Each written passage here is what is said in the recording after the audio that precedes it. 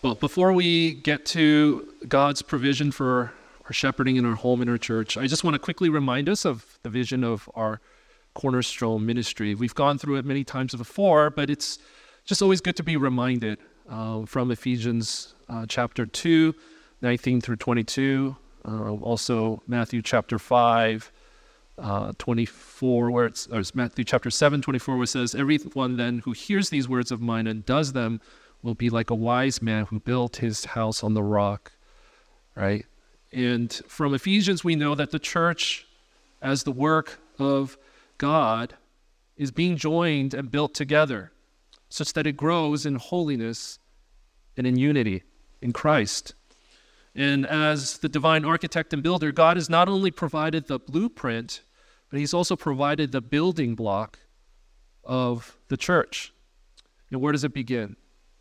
Well, it begins with Christ, who is the cornerstone, right? What we read in our scripture reading this morning, that the stone that the builders rejected has become what? The cornerstone, right? And the person of Christ, the work of Christ, the Spirit of Christ, his presence amongst us, it's what sets the direction and sets the foundation for the whole structure. And on top of that is built the foundation, it says, of the apostles and the prophets. And how would you characterize their ministry? Thus says the Lord, right? It's the ministry of the word, right? And these prophets in the Old Testament, right? These apostles in the New, they served as God's messengers, his mouthpieces for his word to his people, right? So Christ is the cornerstone. The ministry of the word is what he has supplied for this organism, it's not an organism called the church. It's an active process. It's a dynamic process that this church grows in unity and holiness in Christ, built upon Christ and his word.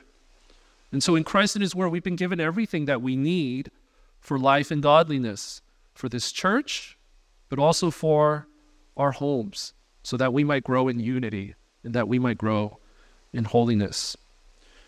But in order to have its intended effect and benefit in our lives, as well as in the lives of others, the study of God's word cannot merely be an intellectual exercise or an academic pursuit, right? Drs. MacArthur and Dr. Mayhew makes this point in their book in Biblical Doctrine, that while it begins with informing our minds, our reading, our hearing, our studying, our meditating, our memorizing of God's word is not fully finished until it has stirred our affections and prompted our will to act in obedience to its content. Right? It starts in our minds, but it has to stir our affections. Right? This is not robotic. This is not mechanical. Right? It's out of our love for Christ, our Savior, for what he's done, what he's doing, what he promises to do, that stirs our affection to obey him. Right? And that's what Mark talked about this morning. That's what we see in Romans chapter 1, where Paul says, I'm here to bring about what? The obedience of faith, right? And it's consistent with Jesus' great commission to his disciples in Matthew 28, right? What does he say there, right? Go and make disciples of all nations. How? By teaching them all I have commanded you? Or by teaching them to observe all that I have commanded you, right? So this idea of obedience and of living out his word is really what's called for. And that's the heart of this Cornerstone ministry, right? That as we rightly hear, as we rightly study, as we rightly understand his word, we would rightly apply it by faith. It begins in our hearts, extends to our homes, to this church, and to the world. Can I have my next slide? And I've mentioned this before. This semester, we're going to revisit what it means to shepherd, to be a shepherd leader in the home, right? And it's an area that your elders and your leaders felt that as our kids get older and as our church continues to grow, that we ourselves need to keep growing as well, right? Our families are not where we were 8 years ago, let alone where we were a year ago. And it's an area that I personally need to grow in as well. Right? I'm certainly no expert in this, but after all these years, I'm still getting to know Becky. I'm still getting to know the boys as they grow, what each of their weaknesses are, strengths, what their struggles, their fears, their desires. And each are different in their own right. Yet the call to shepherd them remains the same. On top of that, I'm realizing how I've shepherded in the past has often been and still sometimes is man-centered. I've needed to repent of how my shepherding was reactive rather than proactive, more practical than biblical in my shepherding. And even if you're not currently married or have children, the biblical truths and principles related to shepherding carry over to relationships in the local church, which is the household of God. Whether you're our leader or a member of a discipleship group, we ought to understand what God expects of the leaders and members of his flock. And ultimately, to grow as a shepherd leader is to become more like Christ, who is our good shepherd. He doesn't just command us to shepherd our wife and kids and members of our discipleship group. He shepherds us and gives us an example to follow. And we know from passages like Psalm 23 and John 10, which we read earlier, that Christ laid down his life for his sheep. He knows us. He leads us. He protects us. He provides for us as his precious flock. And having been shepherded by the chief shepherd, we are called to do the same in our home and in our church as his under-shepherds. Right? So in the end, this applies to all of us, regardless of our position in the church, our marital status, whether we have kids or not. And this semester in Cornerstone, we're going to hope to cover various aspects of shepherding, but for this morning, I want to start with the big picture. Right? It's simply an application of everything we've been learning from his word on Sundays, even in Logos this past Wednesdays. And what's that? Can I have my next slide? Right? Big picture is that Christ calls us to shepherd our home and our church with the gospel through the power and sufficiency of the cross. Christ calls us to shepherd our home and his church with the gospel through the power and sufficiency of the cross.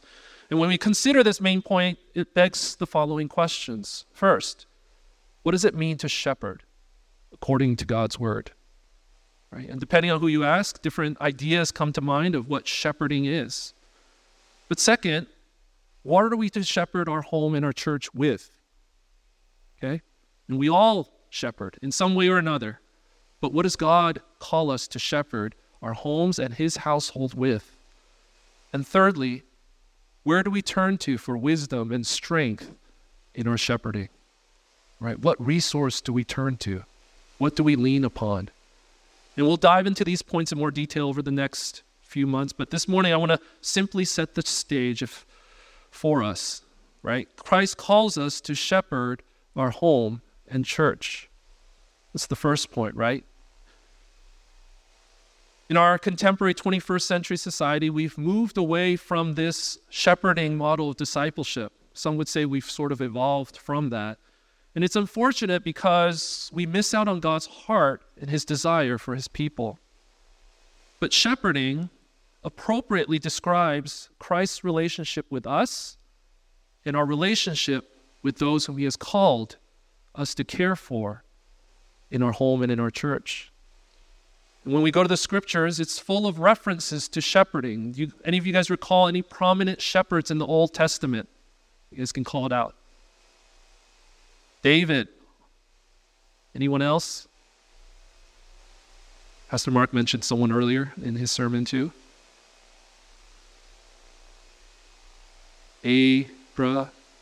Abraham, good. Before that, Canaan, Abel. Anyone else? Coat of many colors. Joseph, his brothers, right? Jacob, Laban, Moses was a shepherd. You remember? Jethro, right? All these shepherds throughout history, right? God makes mention of them, right? And uses them. In Ezekiel 34, Jeremiah 23, God indicts the elders and the leaders of the nation of Israel for what? For failing to specifically, he writes, to shepherd his flock. We're already familiar with Psalm 23, but also Psalm 100 verse 3, right, where it says, "Know that the Lord, he is God. It is he who made us and we are his. We are his people and the sheep of his pasture." Matthew 9:36, when Jesus saw the crowds, he had compassion for them because they were harassed and helpless, like what? Sheep without a shepherd. Right? John 21, after Peter had denied the Lord 3 times, Christ restores him by calling him to do what?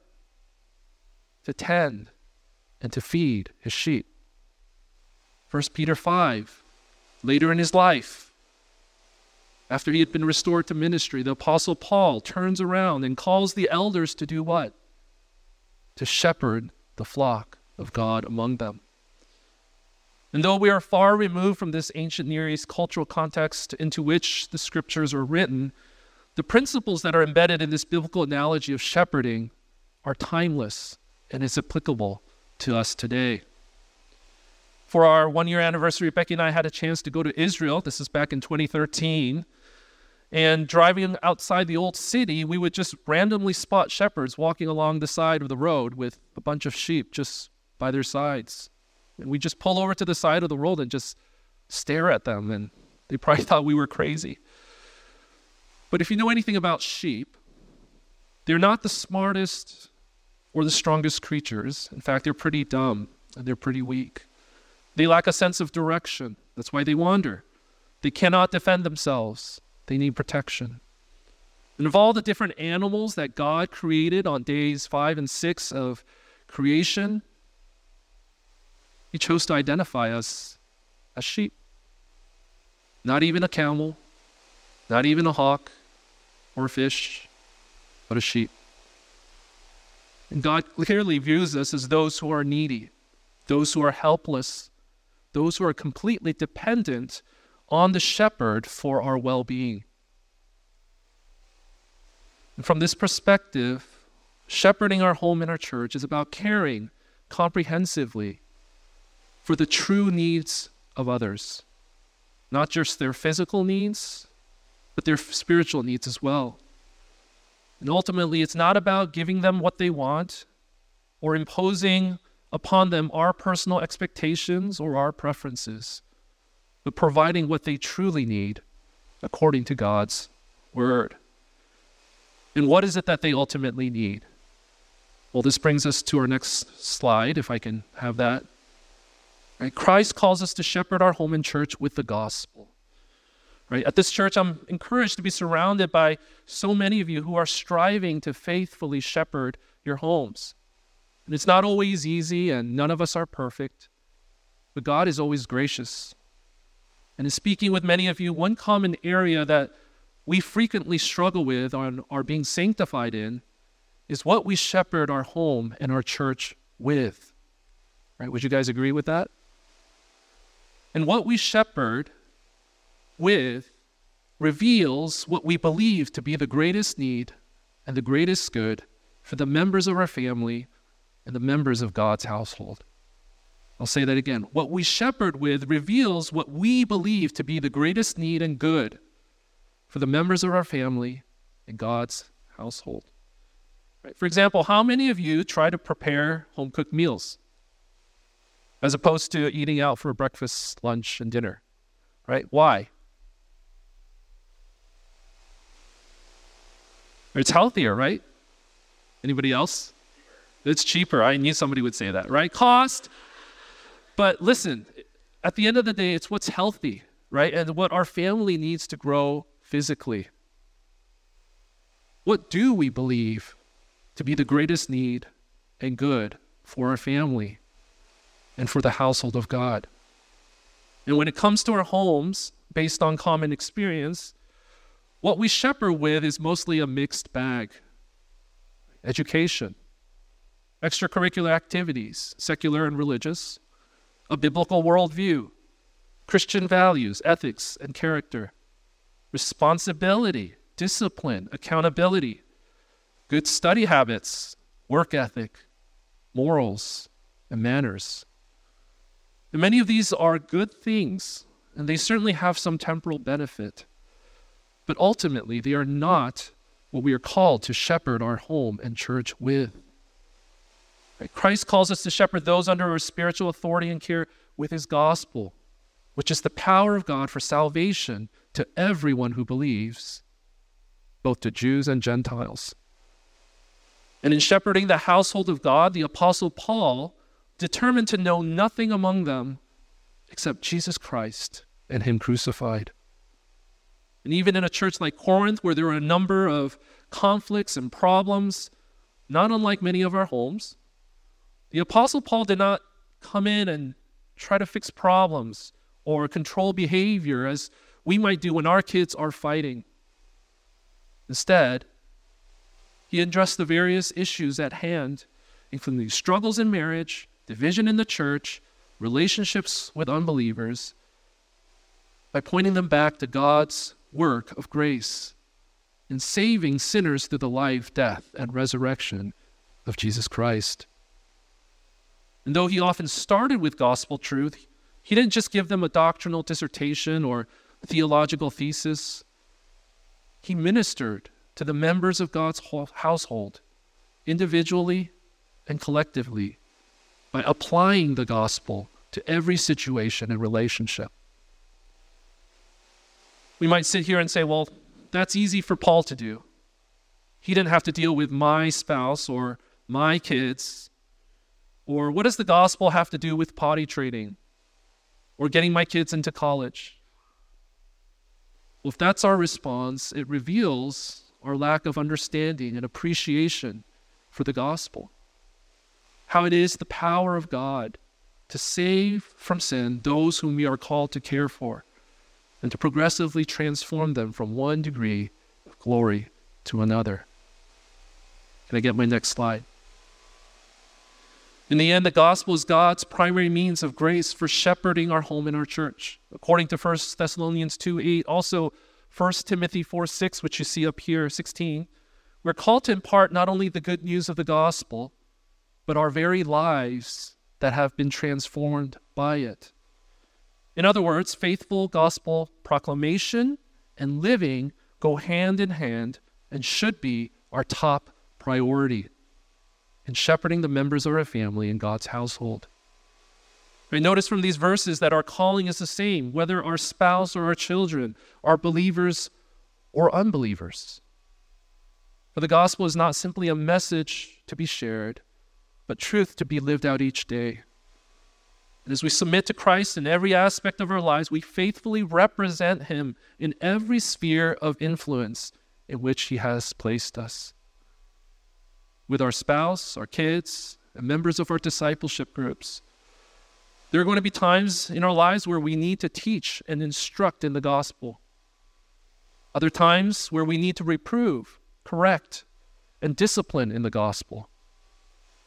But there is never a moment where we are exempt from living out the gospel.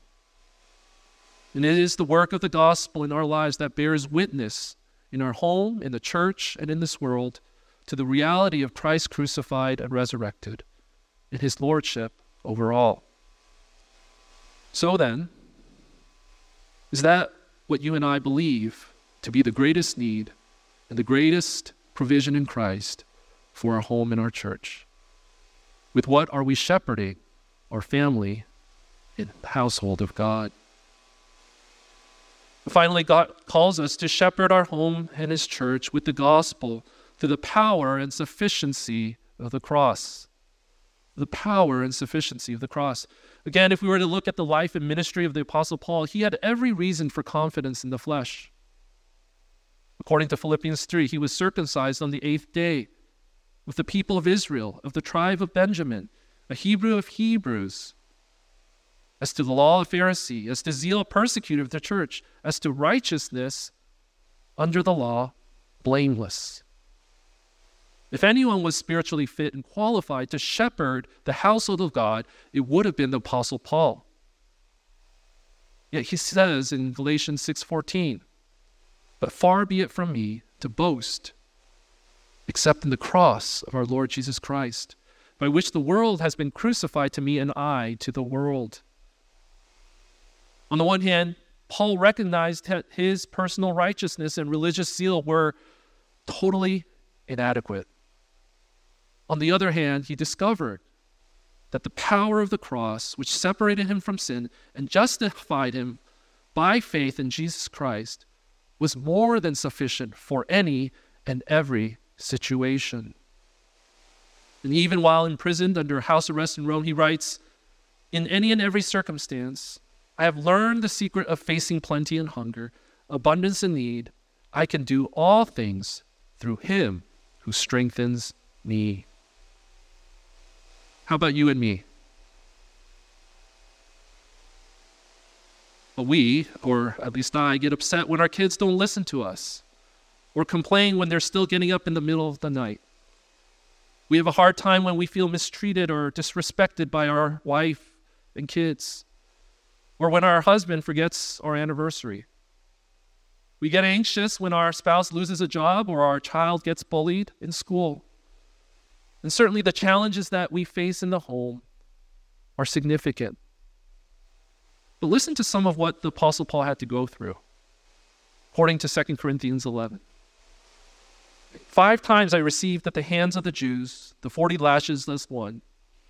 3 times I was beaten with rods. And by the way, that's not the same rod that we use to discipline our kids. Once I was stoned. 3 times I was shipwrecked.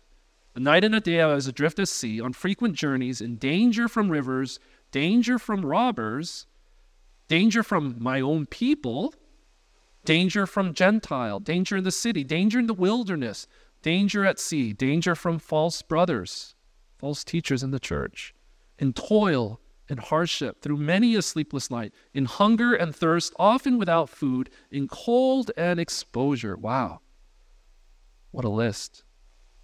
And last but not least, if that were not enough, he writes, apart from other things, there is the daily pressure on me of my anxiety for all the churches. You and I struggle with the pressure of shepherding one home and the challenges of shepherding one church. Imagine Paul. He had to deal with all the churches. So how did the Apostle Paul handle such pressure and stress and concerns in his life in the midst of adversity, calamity, persecution? He didn't turn to his past experience, his knowledge, his education, his family background, his religious works or achievements, but he found his sufficiency and his satisfaction in the power of the gospel that was at work in his own life. For that reason, he could rejoice in his suffering and trials and call others to do the same. Now, what does all this have to do with shepherding our home and our church? With difficult spouses, disobedient children, with members of our discipleship group who seem stuck spiritually? Well, there's a principle that we can draw from this. It's that while we are inadequate to shepherd our home and our church, God is able to make all grace abound to us, so that having all sufficiency in all things and at all times, we may abound in every good work. All things, all sufficiency, all times, every good work. I mean, there's nothing that doesn't fall under that list. Right? It's the power of Christ that dwells in us and that is perfected in weakness, that strengthens us for any and every situation. This is what the Apostle Paul had experienced in his own life. And as he held on to this gospel conviction, he prayed for others according to it. If I can get my next slide. Right? Listen again to his prayers for the saints in Ephesus. Right? Ephesians 1, for this reason, because I've heard of your faith in the Lord Jesus and your love toward all the saints, I don't cease to give thanks for you, remembering you in my prayers, that the God of our Lord Jesus Christ, the Father of glory, may give you the spirit of wisdom and revelation and the knowledge of him, having the eyes of your hearts enlightened, so that you may know what is the hope to which he has called you, what are the riches of his glorious inheritance in the saints, and what is the immeasurable greatness of his power toward us who believe, according to the working of his great might. that he worked in Christ when he raised him from the dead and seated him at his right hand in the heavenly places. Or Ephesians chapter 3, for this reason I bow my knees before the Father, from whom every family in heaven and on earth is named, that according to the riches of his glory he may grant you to be strengthened with power through his Spirit in your inner being, so that Christ may dwell in your hearts through faith, that you, being rooted and grounded in love, may have strength to comprehend with all the saints what is the breadth and length and height and depth, and to know the love of Christ that surpasses knowledge. Right? And this is all according to the power that is at work within us. Well, where do these powerful prayers of the apostle come from? Well, it flows out of his view of the gospel. That at the end of the day, it is what every member of God's household needs. It's what every member of our homes need. And at the same time, it is also what is sufficient to empower him to care for them. So what about for you and me? Do we see the gospel as necessary and sufficient? Or do we somehow feel that we need more money, more time, more activity, more experience, more education, more discipline in order to adequately shepherd our home? Do we truly believe that God has granted to us in Christ everything we need for life and godliness, including what we need to shepherd our wife, our kids, and members of his household according to his word? Or do we feel that we are lacking and wanting any way? What are we filling our lives with? And are we availing ourselves to every means of his grace? And husbands, do we pray for God's help to love our wives as Christ loved the church, to shepherd our children in the discipline and instruction of the Lord? Wives, do you pray for God's help to submit to your far from perfect husband as to the Lord? Do we spend time in his word, understanding that apart from abiding in Christ and his word abiding in us, we can do nothing, let alone care for those in our family and in the household of God? Do we see the fellowship of other believers, that is, the local church, as a necessary means of grace for the shepherding of our homes? Or do we see church as competing and taking away from our time with family? When you woke up early this morning to come to church, what were you thinking or praying in your heart? Was it, I guess I'm required to stay for equipping in order to serve in children's ministry? Or that the greatest need of my wife and kids is that Christ would be formed in me, more of Christ and less of me. And to that end, I desperately need to be equipped in God's word so that I might be able to serve and shepherd my family and the members of his household according to his word. Well, as we come to our application, can I get my final slide there? Christ calls us to shepherd our home and his household with the gospel through the power and sufficiency of the cross. First, is the gospel truly good news to you? Does it captivate your heart? Or is it something you're just merely familiar with? Or you get the sense as you read through his epistle to the Romans, to the Ephesians, to the Philippians, the Colossians, as he bursts into continual praise and thanksgiving in recounting the work of the gospel in his life, that the Apostle Paul was so saturated and satisfied with the good news of Jesus Christ that if you were to prick any part of him, the essence of the gospel would flow out of him. It's what motivated him. It's what captivated him, such that the concerns of this present life paled in comparison. If someone were to prick us, what would flow out of our lives? For what we value most is ultimately what we will share with those whom we love. Is Christ and his gospel what's most dear and precious to us? Or is the obedience of our children or the support of our wife what brings us most satisfaction? In the way that we shepherd them, what would our spouse, our children, and the members of this church say is of greatest worth in our lives? Second, in light of the necessity and sufficiency of the gospel, what do we need to give up or put off in order to pursue gospel shepherding and establish gospel priorities in our homes. And oftentimes there are good things that distract us from the best thing and compete with what is essential and necessary. Another way to put it is, how can we be more devoted to Christ? And finally, to echo Pastor Mark's exhortation for this past Wednesday, let's just be praying that as we go through the book of Romans and Logos, that the Lord will grow not just our knowledge, but also our appreciation and application of the gospel, such that it transforms our hearts, our home, in our church, for the glory of God and the shepherding of his people. Let's pray. Heavenly Father, we thank you for your word.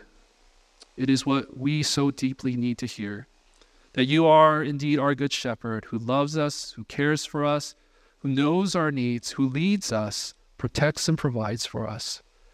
Lord, and as those who have by faith received your care through the gospel, may we turn around and extend that shepherding to those whom you have placed under our care, those whom you have entrusted to our care, Lord, in our homes and in this church. May we really follow the model of Christ and how he shepherded us through your gospel, and to trust in not our works, not our wisdom, not our intellect, not our abilities or experience, but that our sufficiency would be the finished work on the cross. Christ came, he died, he rose again, so that this power would be at work in us, so that we might be useful instruments in your hands to accomplish your purposes in us and through us. We thank you for the good news of the gospel. In Christ's name we pray. Amen.